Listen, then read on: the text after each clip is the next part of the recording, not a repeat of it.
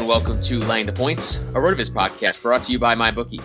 I'm Anthony Amico. You can find me on Twitter at Amixta, and my co-host is Action Network writer Matt LaMarca. You can follow on Twitter at Matt LaMarca. Matt, how's it going? Going really well. We made it. We're officially here. Week 1 kicks off tomorrow. Pretty good game in my opinion with the Falcons and the Eagles, and I'm just ready to get into this NFL stuff, man. All the stuff we've been doing over the summer is just a prelude to what's going to be our weekly show now, and I think it's going to be really, really awesome to be a part of. Yeah, I'm really fired up myself. I mean, this is what we wait for between this and all the fantasy stuff. This is like peak time of the year. So I'm really excited. I'm going to be doing an article every week at Labs, so I get to be a part of the Action Network crew a little bit, which is cool. And I'm just really looking forward to everything. So quick reminder before we get into the fun stuff, you can support the RotoViz Radio Network and our 10 shows per week on Patreon. If you do so, get exclusive access to RotoViz Live, which is our weekly Sunday morning video show. Answers all your fantasy questions. Patronships will start at just $5 per month. Gives you exclusive access to RotoViz Live. And of course, you still get our 40 other podcasts for just $5 for the entire month. Join today. Access to premium content. Of course, really just support the network because, outside of this show, I think we still do a really good job. So, support that. It'll be a lot of fun.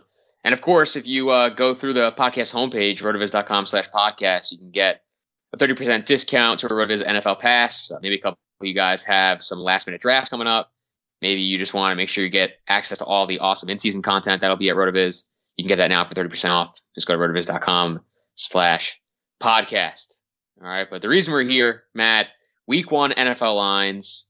Obviously, we're going to take our lines courtesy of MyBookie, where you play, you win, and you get paid. Yep. And we're going to start with Thursday night. I mean, the games start, the action starts right off the bat, really quick.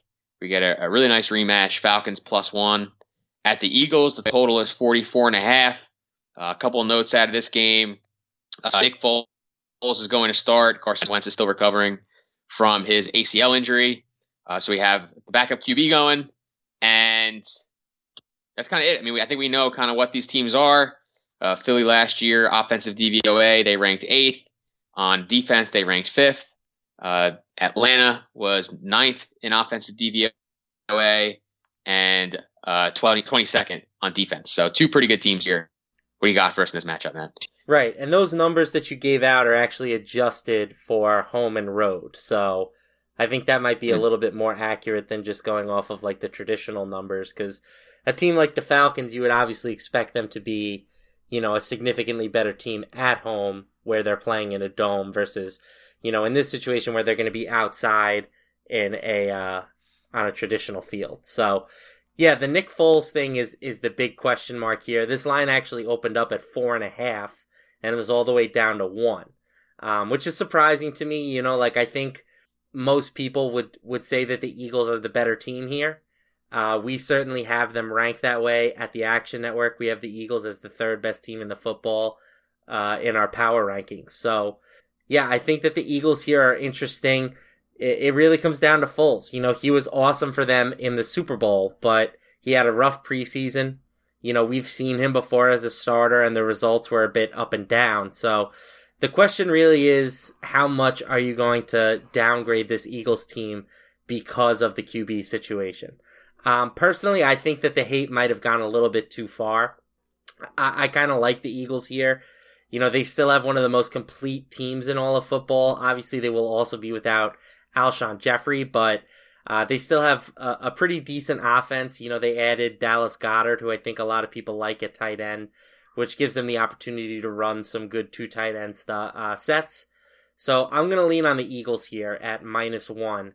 And one trend that I found that I thought was interesting was that home teams in the Thursday night openers are 9-3-2 against the spread. So that's a 75% win rate. So, I'm not sure. That's obviously a pretty small sample size, but it seems like the home teams have been the way to go in these Thursday night openers, just like they are with most of the Thursday night games that we'll see throughout the season. Yeah, a lot of interesting stuff there. I mean, Foles, I think, is probably a pretty significant downgrade. Obviously, the line reflects that.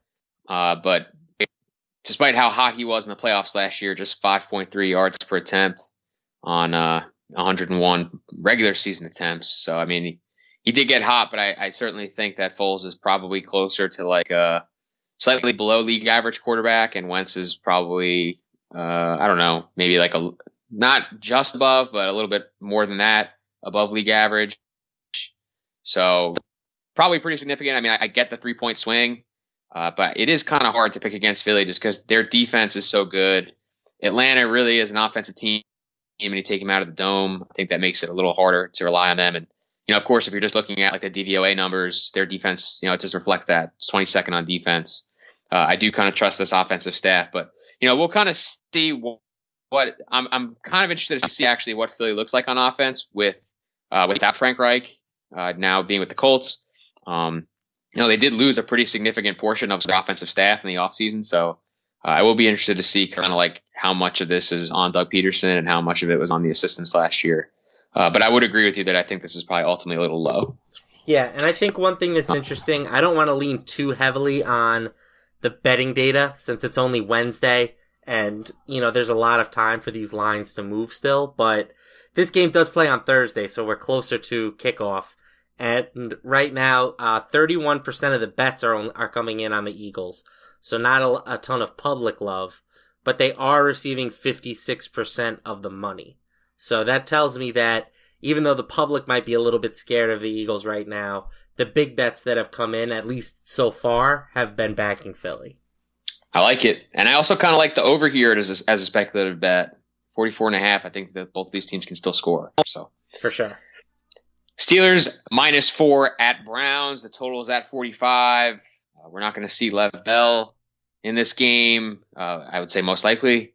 And that's obviously, a big move. But other than that, I guess we're pretty square. Josh Gordon's not going to start. Antonio Callaway will start in his place, but I would still expect those snap counts to probably favor Gordon.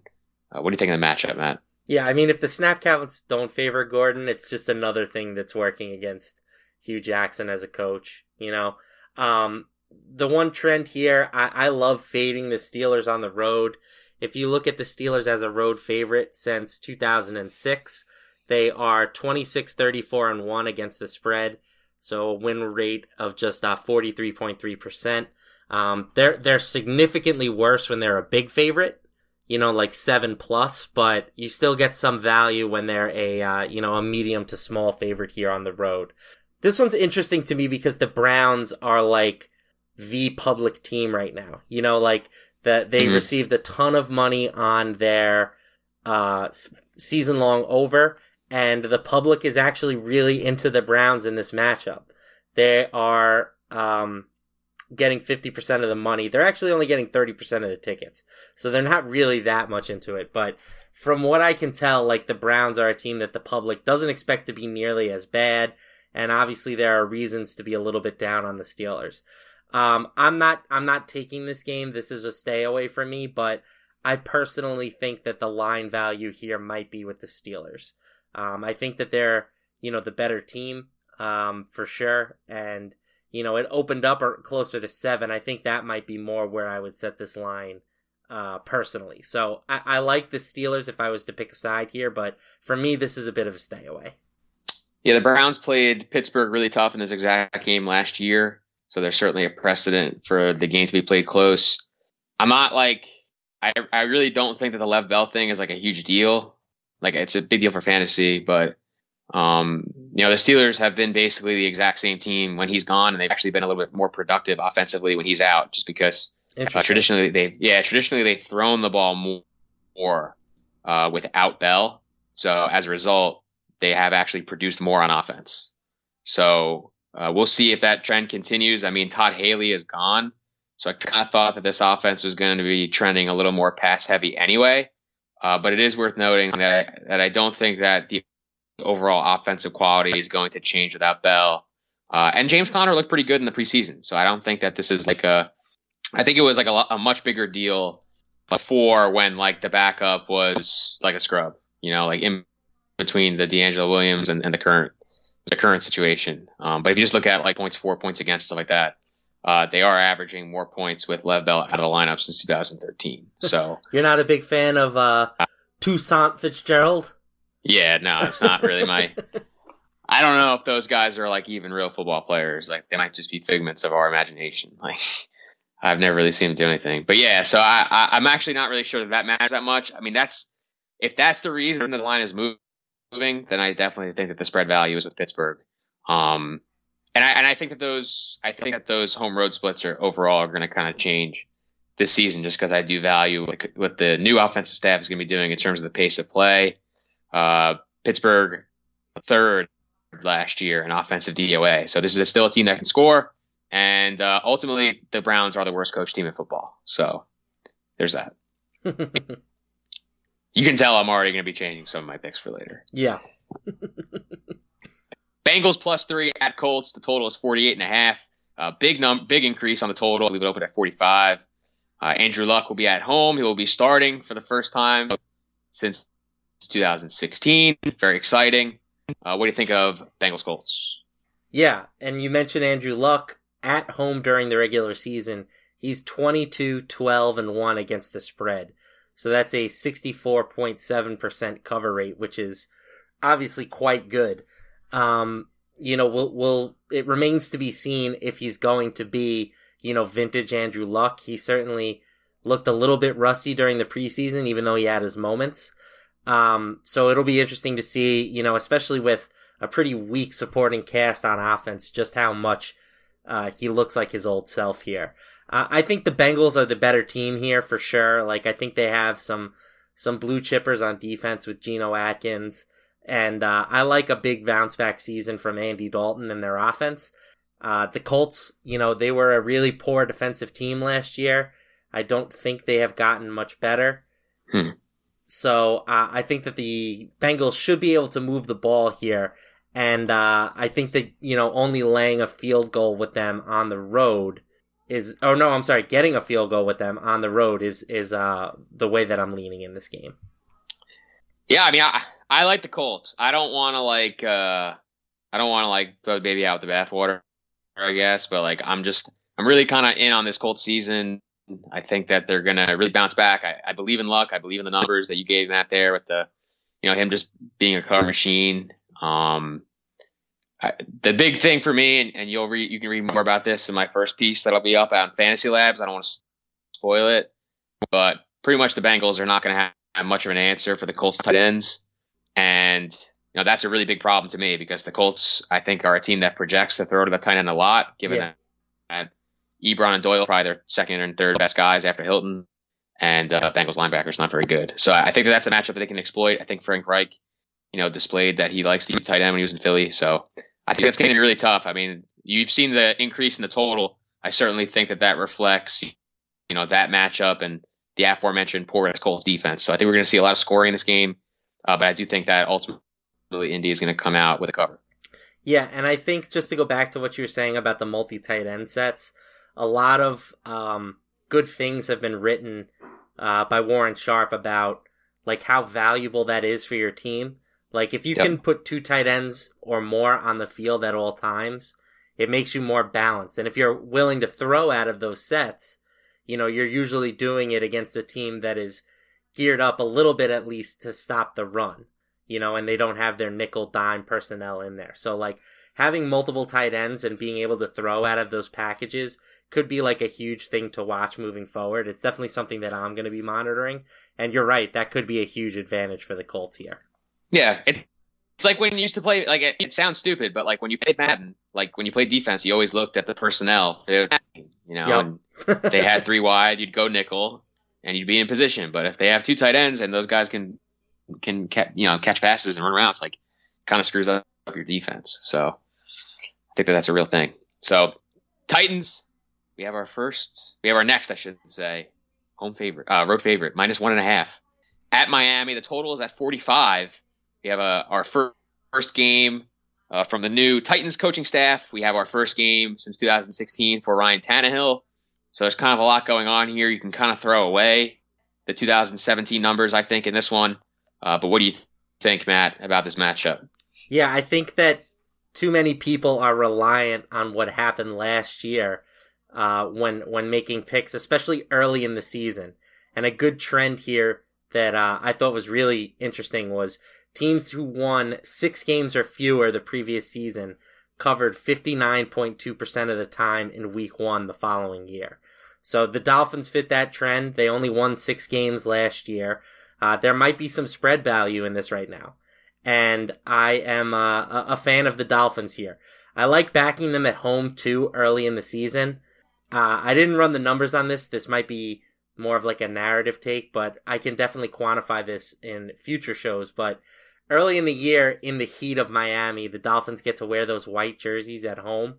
You know, like they definitely get an edge by being able to be a little more cooler than the other team. I don't know how much that matters for the Titans, who, you know, also play in the South, but like I love when the Patriots go into Miami early in the year, because I think it's a situation where you get a team who's not really used to the heat playing against a team who is, you know, wearing white jerseys. So I think that that's something to monitor.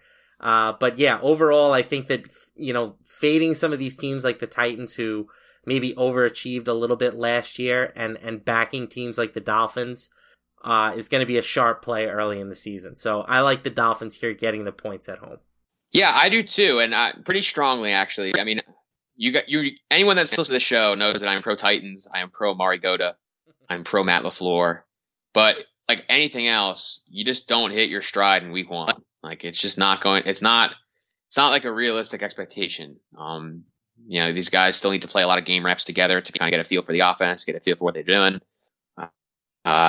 You know, and the Titans, we're still not really sure what they are at the skill positions. You know, all of their major skill players have been banged up at different parts of the preseason. You know, from Corey Davis and Delaney Walker all the way to, you know, Rashard Matthews. So it's kind of hard to know like what you're going to get out of those guys. And Miami does very quietly still have a pretty good group of skill players. I really like Kenny Stills in this matchup. The Titans corners have not really done very well covering anybody over the last couple of seasons. So, you know, for me, you know, obviously they made some additions there, but for me, I just think that this game is probably going to be a little messy.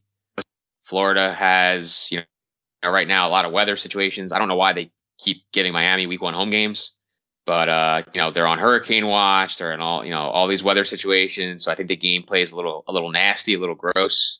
When that happens, I certainly like to take a nice home dog.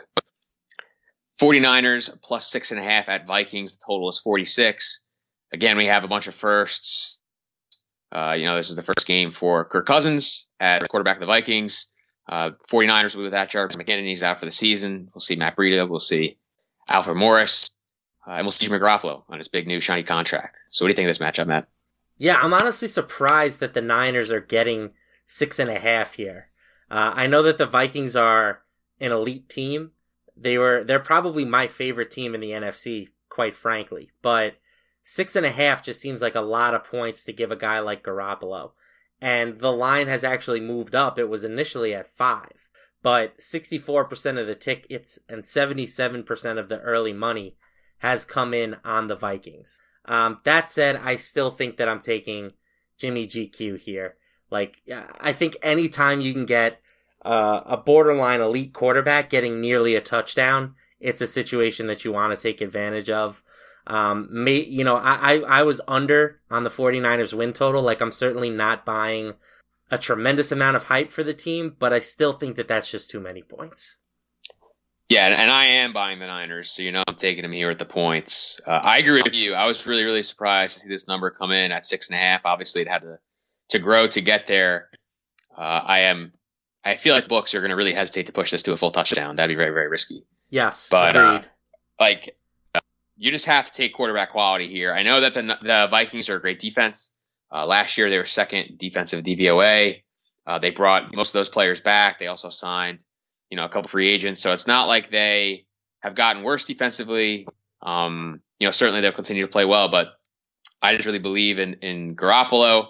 I think that overall this is a team that's, you know, on the rise, and the defense isn't great.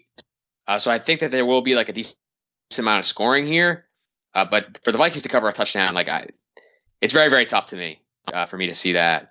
Even at home, I just think that the Niners really have kind of a lot to play for to kind of get a good start going to their season, especially some of the stuff that's already been like kind of unfortunate for them. They need to get out and move. And so I'm going to take them here.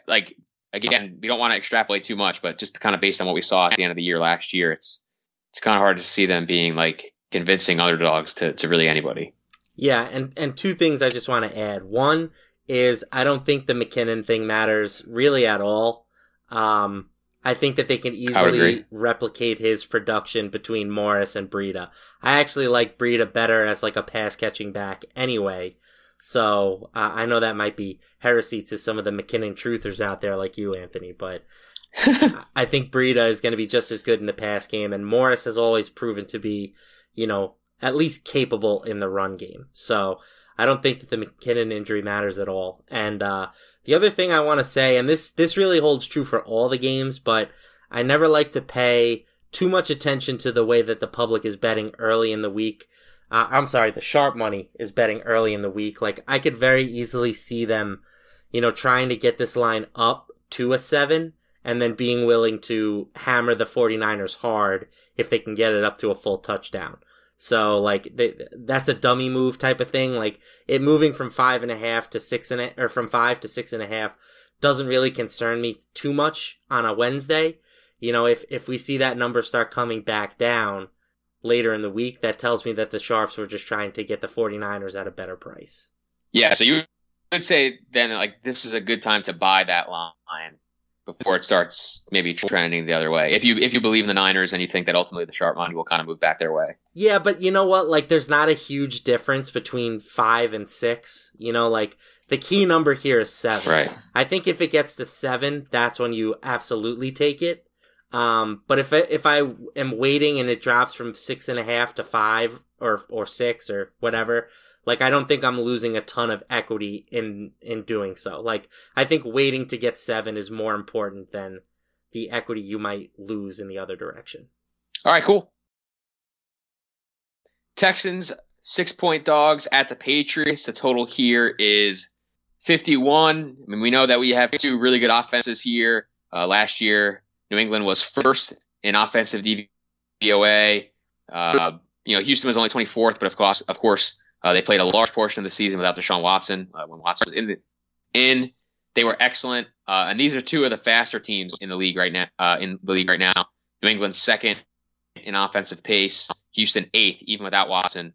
Just over the course of the whole year, they were still 8th in offensive pace. So two fast teams. I think we can certainly expect a bunch of scoring, Matt. But what do you think of the matchup, and what do you think of the total? Yeah, the Texans were first in the league in points when Watson started games for them. I think they averaged like 33 points a game. So I have no concerns about them moving the ball on the Patriots, who at least early in the season have started extremely slow defensively for the past few seasons. I think that continues this year. I don't like going against the Patriots. If you listen to our AFC show, we mentioned some of their against the spread numbers, and they're just absolutely ridiculous. 144, 88, and 8 against the spread since 2003. That's a 62.1% cover ratio, which is by far the best in the league. So I don't like to bet against the Patriots, but I think if there is a week to do it, it's week 1 of the season. They're only 6-8-1 in week 1, so sub 50%. I think this team, as I mentioned, starts slowly, and through the coaching of Belichick and just guys getting more acclimated into the system, they sort of improve as the year goes on. So I actually like the over here as a bet. That's probably where I'm leaning in this game more than a side. I think that the Texans should be able to move the ball, and then obviously I have no problems seeing the Patriots moving the ball against the Texans. So I think that they should be able to get over 51 here, especially if we see a couple extra penalties with the way that they're looking to officiate games this season. Yeah, and I'm not really sure where New England's gotten better on defense. Like, they were 31st last year in right, and they total don't defensive have DVOA. Their best cornerback anymore either. Right, and Butler's gone. I don't really see where the defense comes in. These teams played last year, and it was just an outrageous shootout. So, like, I don't want to, like, overreact, obviously, to, like, the one matchup, but, like, I'm not really sure what's changed from a year ago. That would, I guess, kind of limit that into a lower scoring game. Right. So I definitely think that, you being on the over here is pretty sharp. I'm still going to take New England in terms of the spread, just because I do think that Watson is kind of due to regress. in terms of his touchdown production. And what I mentioned in the AFC show, Watts still throws a bunch of interceptions. Like that was a trend that he showed, towards the end of his Clemson career. And he certainly had those same tendencies last year, even while he was throwing all those touchdowns. He threw a bunch of picks. So I don't really think that you can turn the ball over and sustain quality over a long period of time. And I think the Patriots, while they are poor on defense, I do still think they're opportunistic. So I'm going to go with New England laying the 6. Bucks plus 9.5 at Saints. Total is 49.5. We will not have Jameis Winston in this game. Ryan Fitzpatrick will be starting in his place. For the Saints, we will not have Mark Ingram. Both of those guys are suspended. So we'll see maybe a little Mike Gillislee, a little Boston Scott, and of course we'll see Alvin Kamara. So a whole lot of Alvin Kamara. Yeah, a lot of Kamara. But again, two pretty good offenses overall, both top 12 in offensive DVOA 2017. What do you think of this, Matt? Yeah, I think the Bucks are being undervalued here a little bit. An angle that I like this season is divisional underdogs of at least 7.5 points. They are 194, 160, and 6 against the spread in our database at BetLabs. So I think that anytime you can get a divisional team getting more than 7 points, it's a bet that could be worthwhile. And I don't think that the downgrade from Jameis to Ryan Fitzpatrick is that big. We know how important the turnover battle is in the NFL, and I certainly feel better about Fitzpatrick keeping a clean sheet than I would about Jameis Winston. Even though Fitzpatrick might be a little bit less talented as a passer, he's going to protect the ball better. We'll see what that means in terms of them moving the ball. I do think that the Saints defense is due for some regression this season. They were pretty good last year. They were 8th in defensive DVOA at home. I don't think they're that talented on that side of the ball. I know that Marcus Lattimore was a sensation as a rookie at cornerback. They still have Cam Jordan, and they just traded up to get a pass rusher opposite him, but I could see a step back from the Saints defense this season. So I like the idea of getting the Bucks and the 9.5 here. Yeah, we talked about that in the NFC show. A lot of what New Orleans did last year was kind of rooted in turnovers, kind of the, bend but don't break kind of philosophy. It's hard to play that style of football, I think, in the long run. So I definitely agree on some regression there. And I do think that New Orleans is going to pass the ball a lot better. But, Tampa is just like the kind of team that is going to try to run the ball on you a little bit. Like Cutter is going to definitely do that. And like you said, Fitzpatrick is very adequate as a backup. I mean, the guy has started a game in every season for the last decade. He just finds a way to get on the field and he does pretty well. So I definitely think the number is too high, for a division game, especially.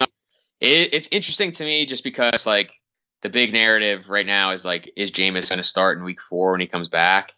I don't know. Patrick probably is not playing for his job in terms of his roster spot, but if he comes out and it's just gangbusters the first 3 weeks, they might actually let him start. So I think that's a little extra motivation here too. Yeah, that's interesting. I mean, I think he'd have to play phenomenally to keep Winston off the field when he's done with his suspension, but it's certainly a possibility. I mean, he was outstanding for the Jets a few years ago. So yeah, that's interesting. And going back to that double tight end angle, you're not going to find a team with 2 better tight ends right now than the Bucks with O.J. Howard and Cameron Brate, both very capable pass catchers. So I like their formation versatility that they're going to have. Mike Evans, Chris Godwin, Deshaun Jackson, also 3 really good options at wide receiver. So Fitzpatrick's going to have opportunities if the line can protect him. He's going to have some guys who can make some plays for him. Hey RotoViz fans, allow me a brief second to tell you about our good friends at the FFPC, the home of season-long high-stakes fantasy football. With just days left in the 2018 fantasy draft season, the FFPC has a format to suit every diehard's interests and budget. Whether it's best ball, superflex, or classic managed leagues, there are dozens of live drafts filling all day long, starting at just $35. Don't miss the FFPC experience, RotoViz listeners. Go to myffpc.com and register now. That's myffpc.com, the home of season-long high-stakes fantasy football. All right, let's get back to the games. Jags 3-point road favorites at my Giants. The total is at 43.5. We are expecting a low-scoring game. And again, we have a new coach, Pat Shurmur, leading the Giants with their new second overall running back, Saquon Barkley. Matt, take it away. Yeah, I like the Giants here. I'm not sure if I'm actually going to be financially invested in them, but this is kind of the case where you have the team that was really good last year versus the team that was really bad last year. So I mentioned that, teams who won 6 or fewer games have a really high cover rate in week 1. Teams who won 10 or more games the previous season only cover at a 43.4% clip. So we kind of have 2 of those trends competing here, plus the fact that the Giants are a home underdog, which is always a nice thing to target. The one concern that I have is that the Jags pass rush figures to just demolish the Giants offensive line. The Calais Campbell should have his way versus Eric Flowers on the right side of the offensive line. I am a little bit concerned about that, but I do think that the spread number right now is pretty fair with the Giants. If this game was in Jacksonville, I don't think they would be favored by 9 over the Giants. So I kind of like the fact that I'm getting the full 3 here with the game being played in New York. Yeah, you make a good point. And it is kind of interesting to look at, where Jacksonville, as good as they were defensively, where they struggled on defense was in the run. You can get away with that and win games, but, they were 27th in run DVOA, first against the pass. So obviously the pass mattered more. That's why their defense overall was so great, and that's why, overall they were able to win a bunch of games. But, it is possible that maybe Saquon has a decent impact right away here. If the offensive line can block, the Eric Flowers thing, I think, is a penultimate concern for this team. But I'm kind of intrigued to see what they do. Odell on the first game with a big contract. You make all the good points, obviously, for the Giants to cover. But ultimately, I think the Jags are too good. I think that the defensive line is going to be too good. I think that Ramsey can basically take away Odell, and anytime you take away Odell, that basically cripples the Giants. Yeah. So I will take the Jags. I mean, it's really kind of just a stay away game for me. But if I'm taking a side, I'm going to take Jacksonville. Bills plus 7.5 at Ravens. Total is at 40.5. We kind of expect this to be an ugly one. Bills will be starting Nathan Peterman. Not very much to offer offensively, and the Ravens, of course, will be going with fired up Joe Flacco as he looks to stave off Lamar Jackson. What do you think of the matchup, Matt? Yeah, I love that the Bills just decided, you know what? We start the year with a brutal schedule, so we're just going to start Peterman and let him just get obliterated in the first few weeks of the season before handing it off to Josh Allen. I actually think that's pretty smart, but it doesn't inspire a ton of confidence for me in the Bills here. I think the last time we saw Peterman in a regular season game, he turned it over 5 times in the first half. So I'm not expecting that, obviously. Not good. But I'm not expecting a whole lot from a Bills offense that is just really, really devoid of talent. The Ravens are one of the better home field teams in the league as a home favorite. They are 53, 43, and 4 in our database, which is pretty good. And my other trend that I wrote was just that the Bills are awful. So yeah, I'm gonna go against something that I normally never really pick big favorites like this, but the Ravens are a team that I'm super high on this year. They were they might have been my best bet in the AFC in terms of them winning more than 8 games. So I think given the matchup against a team like the Bills, if they don't win this game big, it's not a good indictment for how their season is going to go. So I'm going to lay the points here. Get it? I plugged the show name, laying the points. And I will take the Ravens giving 7.5. Yeah, I wish they were only giving a field goal. Yeah. I was going to say a field goal and a half, but that is not accurate. Nope. Math does not check out. I hate games like this. I really do, because I think it's so easy to get lured into betting against bad teams, and the Bills are hella bad. I'm really a lot more interested in the total on this game. Right now it's at 40.5. I'd like it to get to 40 or less. A good trend. Anytime we've had a home favorite of at least 7 and a closing total of at most 40, the over has hit 53.5%, good for a 4.2% return on investment. So it's been a pretty good bet.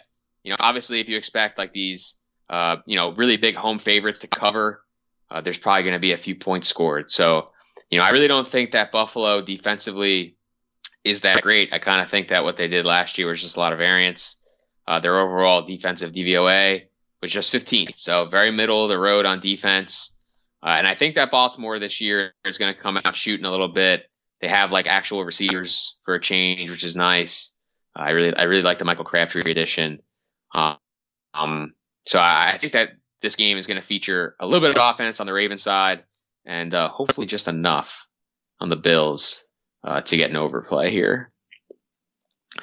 Chiefs +3 at Chargers, totals at 48. Not a ton of major news actually in this game. I mean, most of the injuries and stuff like that on both sides have kind of already happened. I guess the most recent thing of note is that Antonio Gates is back with the Chargers, and I would expect him to play. I mean, he was just on this team last year. So, what do you got, Matt? Yeah, I honestly hated the Antonio Gates signing for the Chargers. Like, I understand that there's some familiarity there, and he can probably help you in the red zone, but it was notable that the team got significantly better last year once they started playing him less and Hunter Henry more. Now, obviously they don't have Hunter Henry this year, which, he's one of the best tight ends in the league, I think the numbers say. Like, I don't think that's that bold of a statement. At this point, he's really just competing with guys like Virgil Green. So it's not like by playing Gates, you're keeping Henry off the field, but I still think that he's just so past his prime at this point that he's really a negative to the offense. And that just goes along with the fact that I've kind of been fading the Chargers coaching staff and front office all season. And I'm going to continue to do it here. I think that Andy Reid has the potential to coach Anthony Lynn under the table here. Reid, not great in season openers, 8-7 against the spread, but when you give him time, he's typically pretty good. He's 30-19 against the spread when he has at least 8 days of rest. So like bye weeks or a Sunday game after a Thursday game, things like that. So, I think that we're both pretty high on the Chiefs' offensive potential this year. I think that they have enough to potentially negate the Chargers' elite defense. And if they can do that, I just don't trust the Chargers enough on the offensive side of the ball to keep pace. Yeah, I mean, obviously I'm Team Goat Holmes, but it's kind of a weird spot because, like you said, like Reid has not done really good in these opening games, but he's been really good overall with the time to plan. I mean, ultimately, like Rivers has not done great traditionally against the Chiefs. If you look at his last 8 starts against Kansas City, he's thrown 6 touchdowns and 13 interceptions. Granted, the Kansas City defense has probably been a lot better than it is now over a bunch of those years, but I still think that that's some history that can kind of just be in your head, especially when you're playing a good divisional opponent. I mean, I like Kansas City with the 3, but again, this is a little bit of a stay away from me. I mean, we really want to see what Mahomes is made of in like a premium matchup, and I think that we'll get a lot more information about like kind of who he is this week. So I don't really want to bet. Like, I liked getting the over on the Chiefs total because I thought the Chiefs total was probably low, but I don't really like betting. I don't really like betting this week 1 matchup. I kind of want to get that information under my belt before I make moves on that. Yeah, I think that's fair. Seahawks +3 at Broncos, 43-point total. We're going to have a bunch of new faces probably in the Seattle offense, but we should see, at the very least, we're going to see Chris Carson start over the bloated Rashad Penny. And then for Denver, we have Case Keenum making his first start as a Bronco. What do you think, Matt? Yeah, so the Seahawks got Earl Thomas back today, which, there were a lot of people, I think me and you kind of included, that weren't sure if he was ever going to play another game as a Seahawk, but he is reportedly practicing and has a shot to play week 1, and I think that could be massive for this defense. I like the Broncos. I think that their pass rush should really have their way with the Seahawks offensive line. But I think that the thought of getting Russell Wilson plus points is just really too tempting for me right now. Wilson as an underdog in his career is 14-5-1 against the spread. Now, obviously, a lot of that has come with a team that is much more talented around him than what he is playing with right now. But I still think that even against a team like the Broncos, who are going to be strong defensively, Wilson might be able to do enough, scrambling and things like that to keep this game competitive. So I'm going to back the Seahawks here with the 3 points. And I'm really going to need to see that this season is going to be a disaster before I'm willing to bet against Wilson a lot in these situations. I'm betting against him now. I mean, this is just a trend that I think we've been on all summer. Like, granted, we didn't really expect Earl Thomas to be back, but I still think that the overall quality of this football team is just not what it used to be. We really liked Denver over 7. We really liked Seattle under anything. Well, you really like them under 8. I was a little more hesitant than you. That's true.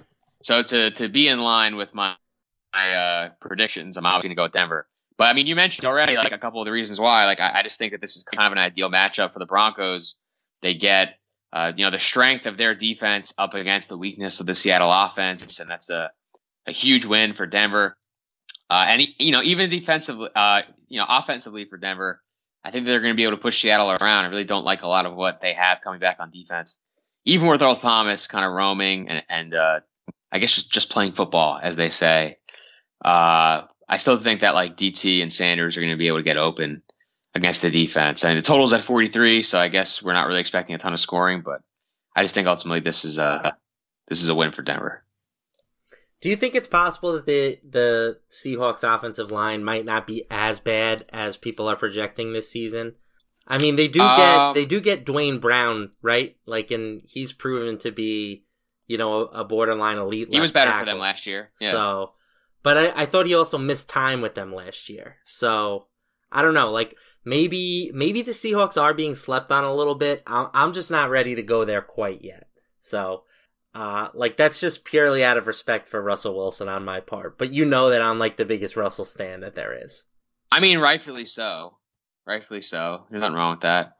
I just think that like the overall depth of the line isn't that good. And when you have like really, really good edge rushers, I can't talk tonight.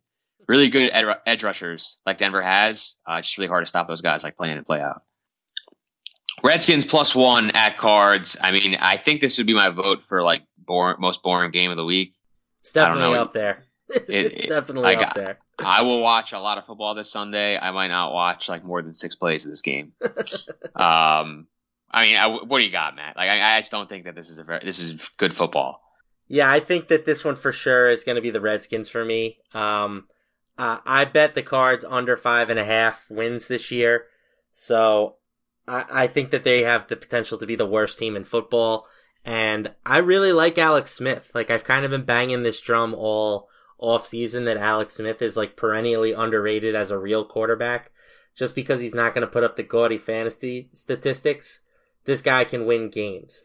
He's going to have a good complement of weapons. Jordan Reed is hopefully going to be healthy, at least for week 1. Chris Thompson back in the fold, and some interesting receivers with guys like Josh Doxson and Paul Richardson. So, Jamison Crowder as well. I think they have enough to move the ball on the Cards, and I just don't see the Cards offense being very good, even with David Johnson back in the fold.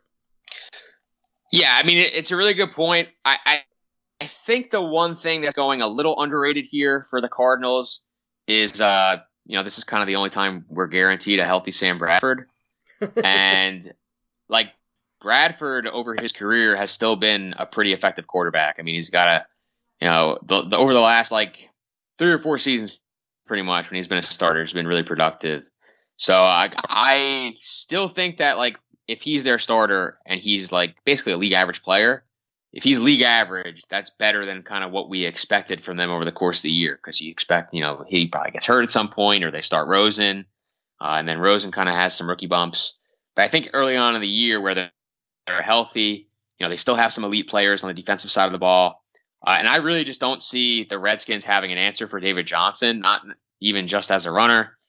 They do have a weak defensive line, But even in the passing game, I just don't really see the player, that Washington could have to guard him. I mean, they traded their best slot corner in the offseason in the Alex Smith trade.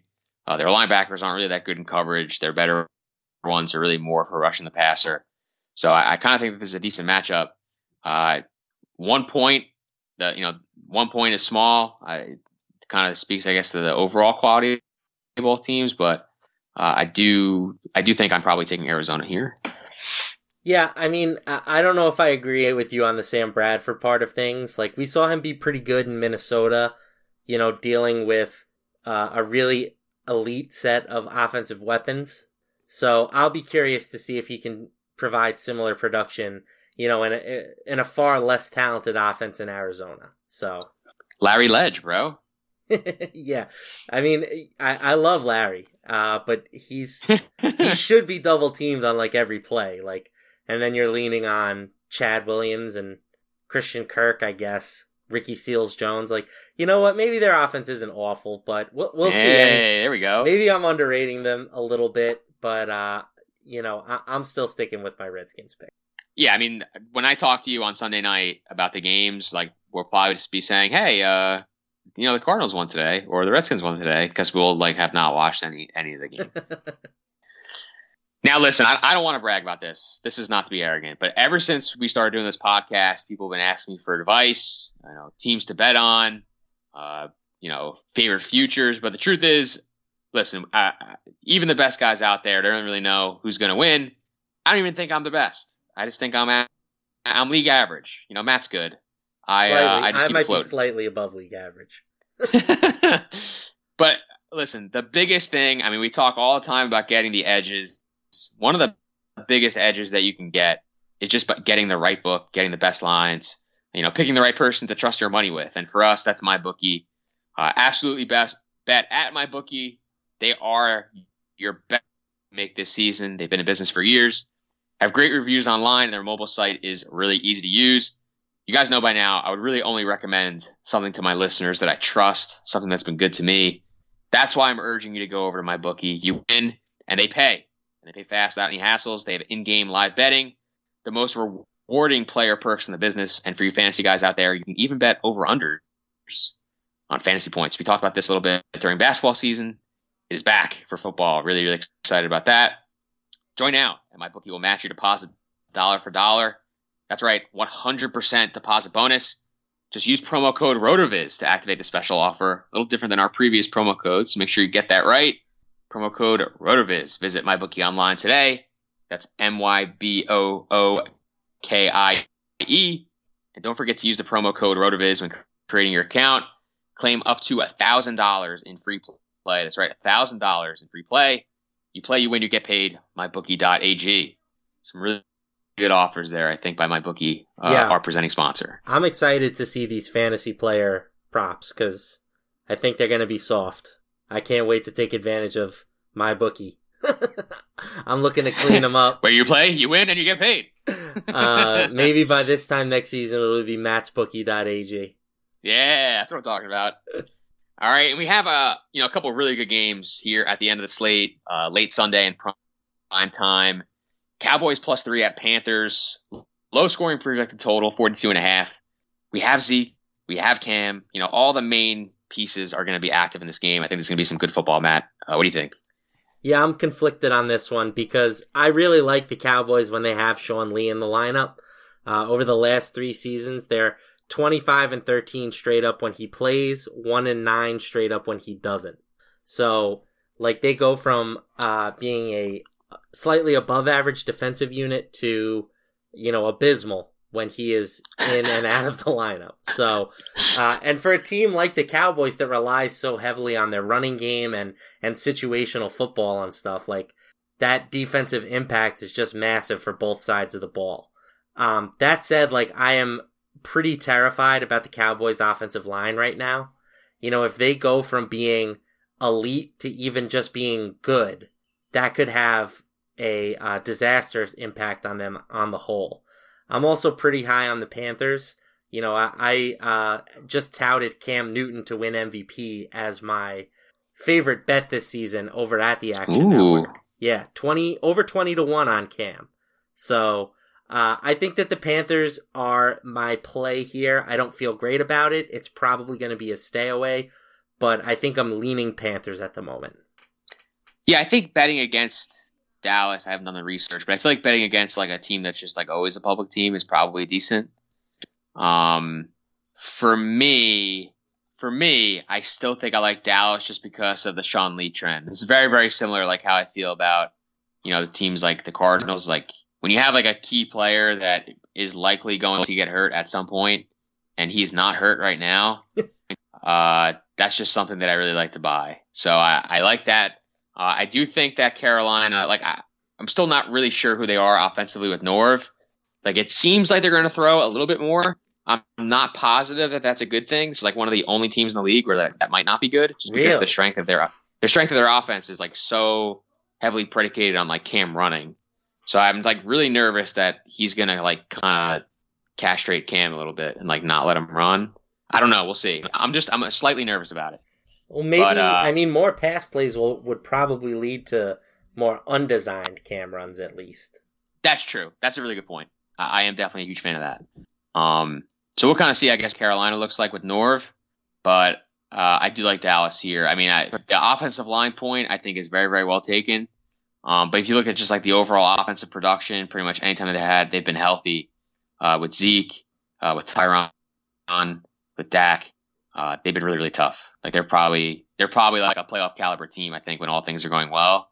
And this is kind of the best chance, I think, at that being the case. Bears plus 7.5 at Packers, totals 47.5. We have the upstart Bears as big road dogs. Prime time on Sunday. What do you think of this, Matt? Yep. This is another one that fits the big divisional dog trend, although the Bears are just barely getting it at 7.5 points. I know you love to hate on Aaron Rodgers, but I think that just means you're not betting on him enough. Because if you look at Rodgers in our database, he's 82, 57, and 3 against the spread over the past 11, 12 seasons, something like that. That's good for a 15.3% return on investment. Only Brady and Peyton Manning have higher marks. So Rodgers is just fantastic. Again, this is another one where I'm kind of split because I do like the idea of getting a divisional dog with more than a touchdown, but ultimately I'm going to take Rodgers here. It's not a game that I will actually bet. I will more just be looking to enjoy it from a real football perspective, but if I had to pick a side, it would be the Packers. Oh, Matt, I mean, am I going to surprise you if I say I'm taking the Bears? No. not even a little bit. And it's not an anti-Rodgers take. Like I'm obviously convinced that Rodgers is a good quarterback, but I do kind of think that like the rest of the matchup is kind of tough for Green Bay. The Bears secondary has played really well under Vic Fangio. They bring a lot of those players back. Vic Fangio obviously is back. And the Vic Packers Fangio is a stud defensive coordinator, so right. I agree with that. And the Packers just don't have a lot of good skill players. Like Randall Cobb, they've been trying to trade away all summer. Devontae Adams is maybe good. I'm still not really convinced of that. Jimmy Graham is completely washed up. In your opinion? In my opinion. I'm not positive like where the points are coming from. Like I mean, obviously they're coming from 12's arm, but I'm not really sure who's catching them, like where they're going. And I think that the Bears are going to be competitive. I think that, we talked about in the NFC show where, like, I think that they're probably being a little overrated, but that, like, overrated public opinion, I feel like is not being reflected in this line. And you get it over a touchdown. So I'm going to take the Bears. Right. And obviously they added Khalil Mack, which right. If they were overrated, that helps. So, this line has dropped. It was at 8. And, unsurprisingly, the money is pounding the Bears right now. 69% of the bets have come in on the Bears, even though they're only getting 40% of the tickets at the moment. So the sharp guys like the divisional dog, the sexy, road team. And even though I love Rodgers, like, it's hard to deny the fact that his play has declined over the past few years. Like, he's gone from a guy who was a, 8-yard per attempt guy to, over the past few seasons, he's been more in the 6s. So I don't know if that's weapons, if that's age, if that's protection, but the signs of Rodgers maybe being on the slight decline might be starting. So you're speaking my language, man. Yeah, I still personally, that said, I'm still picking the Packers. So all very fair. All very fair. I will pick the Packers at least once this season, I promise. All right, I can pretty much guarantee they won't go 0-16 against the spread this year. Right. As per the Rodgers trend. Your Jets, Matt, getting 6.5 at Detroit on the first Monday night game of the year. Totals at 45. We've got Sam Darnold against Matt Stafford. Talk to me nice about your Jets, Matt. AKA Savior Sam. Oh my gosh. That's what they're calling him, baby. I think I like the Jets with the points. I'm not entirely convinced on it. It stinks that I feel like my worst read on all of these games have been in these primetime games. When you definitely want to have some action involved, but I can't really talk myself into the Jets, even though I think that they're getting a few extra points of value. Like, if Darnold's good, it's too many points, right? Like, the Lions are not a great team.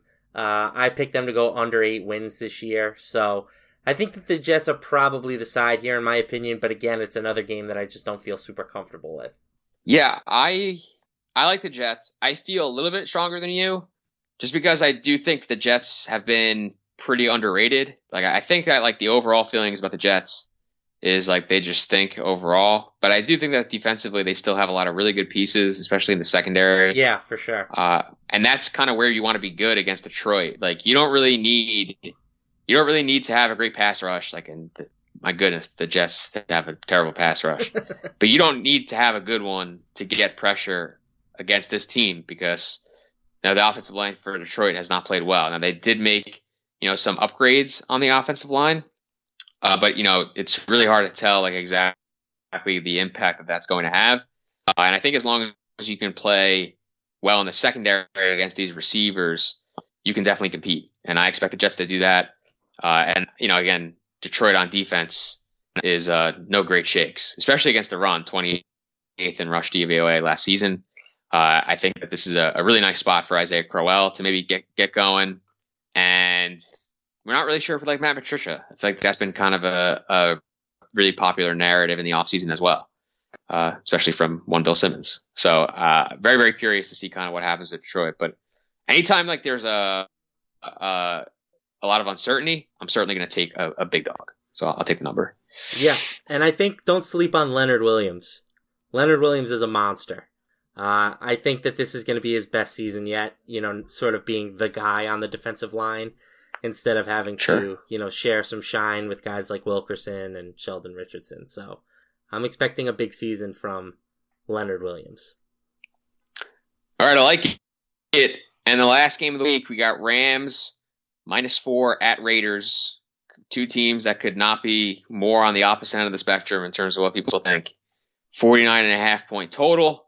What do you think, Matt? John Gruden's return. I mean, how good is it that John Gruden is playing a Monday night game in his first game?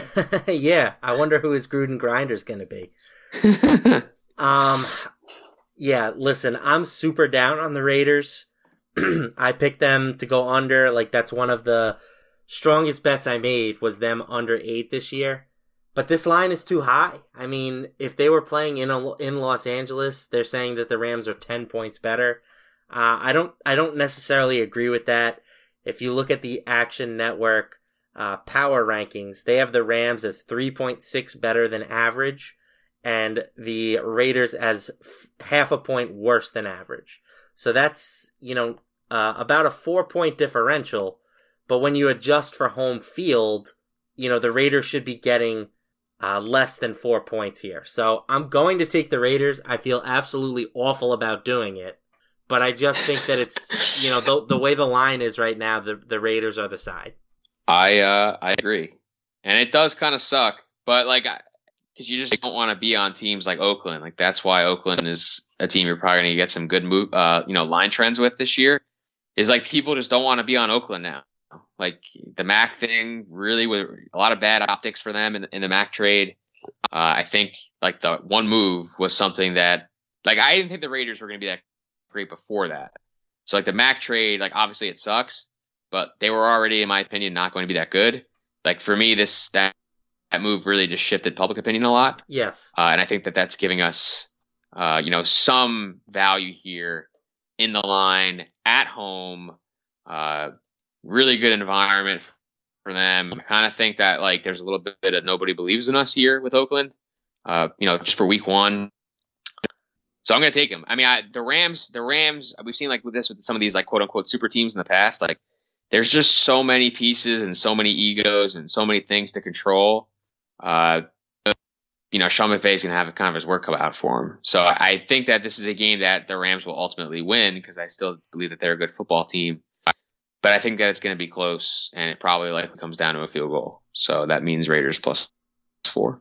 Yeah, and like you said, the public sentiment with the Raiders, I think, is worse than what they actually achieved with the Mac trade. Like, definitely, I kind of have been thinking about it as it was like an NBA trade. Like they don't think they're going to win, so why pay Khalil Mack $25 to $30 million a year to really not even do much for their defense. Like they're not a Khalil Mack away from contending. So I think if you look at it that way, it makes a little more sense why they were willing to flip him for, multiple first round picks. Absolutely. Now, a little bit different during the NFL season. We're going to get into my bookie picks of the week. But Matt and I are going to each give you a 5-pack of games. It's a supercharged bookie picks of the week every week. We'll give you 5 games. Maybe there'll be some overlap between me and Matt's picks. I don't think there is this week. Yeah, this week we're on completely different pages. So you're getting 10 picks this week on the Laying the Points podcast. And we'll track these, Matt, right? I mean, we'll give out some love for the people, and you and I will get to compete, which is always fun. You usually win, but we'll get to compete. We're going to track our records. I also just want to remind everybody that this is Wednesday night, Yep. Things can change. I would say that if you really want to see who me and Anthony like come Sunday, follow us on the Action Network app.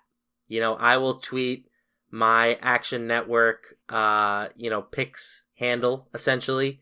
And if you sign up for the Action Network, you can get access to all of those picks as soon as I place them. So, and not just me, all of the talent at Action Network has different accounts that you can follow and such. So I think it's honestly a great way to spend a few bucks this season. So yeah, that's just something I would like to put out as a disclaimer. Yeah, I mean, absolutely. I think one of the big things that I have, really promoted as a sports bettor is like you want to bet the line, not the game. Yeah. So like for me, like kind of what happens, where the money is over the course of the week, like really impacts, where I'm putting my money on like a Saturday night or a Sunday morning. If I'm making a bet early in the week, it's usually just because I think that a bad number has been put out. So like, and we didn't have that kind of action this week because the lines were put out so long ago. So like for me, you definitely want to know, you want to get our second thoughts later in the week. Do not go out and like take out a second mortgage on a Wednesday pick. That's my professional advice. Yes. So if you want my final picks, you can definitely check out Amico's Bets, which is a package we'll be offering at RotoCurve. You guys could pay for that and get access to all my bets, NFL and college football. So definitely do that. So with all that said, Matt, let's get into our 5-pack. You can go first. All right. The talent on the show. I'm going with the Eagles -1. I've already locked that one in. I think that's maybe my favorite bet of the week at the moment. And being that it's Thursday, I that game is being played on Thursday. I had no problem locking that one in already. I also have the Bucks +9.5, Pats Texans over 51, Ravens -7.5, and Chiefs +3. My one regret here is that the Ravens opened at 7. I wish I had grabbed them at 7, but I still honestly feel fine laying the hook because I think that the Ravens can win this game by like 30 if they really play their best. All right. Definitely some good stuff there. I definitely like the Pats Texans over. I am going to take an over as well. I'm going to take an over in that Thursday game, 44.5. I just think that people are overreacting to the Foles thing.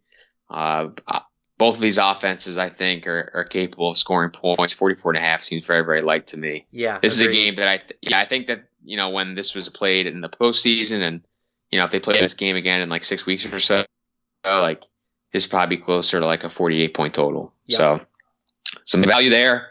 Miami won at plus 1.5. I like a good home dog. Me too. That game was very close to being in for me, so I like that one as well. Dallas plus 3 for some of the reasons I mentioned before. I like the Sean Lee. I like pretty much all of those key skill players plus Tyron Smith being healthy for Dallas. Colts minus 3. I believe in Andrew Luck. I believe in the tight ends. I want to bet. I mean, just when on all things Colts, I'm really trying to get my money in on them early because I think that there's still some correction that has to be done based on Luck's presence. Yep. So I want to really get money in on them early. And Denver minus 3. Yes, Earl Thomas is back. Maybe he'll play. I mean, maybe he won't play. Maybe he won't play a full complement of snaps. If that happens, I think you're definitely getting some line value. But I certainly think that Denver can score against Seattle regardless. And I like the pass rush. So those are my 5. Love it. Let's make some money this week, all right, Anthony. Guys. That's what I'm saying, man. Like I need to make some money. Like I've been trying to scrape on these like preseason games and stuff. Like this is actual football now. Like we can actually kind of fatten the wallet a little bit. Let's do it. So that's going to do it for this edition of Laying the Points, brought to you by MyBookie. Please be sure to subscribe to, rate, and review the show on iTunes or your favorite podcast app, and get that deposit bonus on MyBookie. Remember, the promo code is RotoViz now. They're going to match you dollar for dollar up to $1,000. Definitely make sure you get the action to that. From Matt LaMarca, I'm Anthony Miko. May the odds be ever in your favor.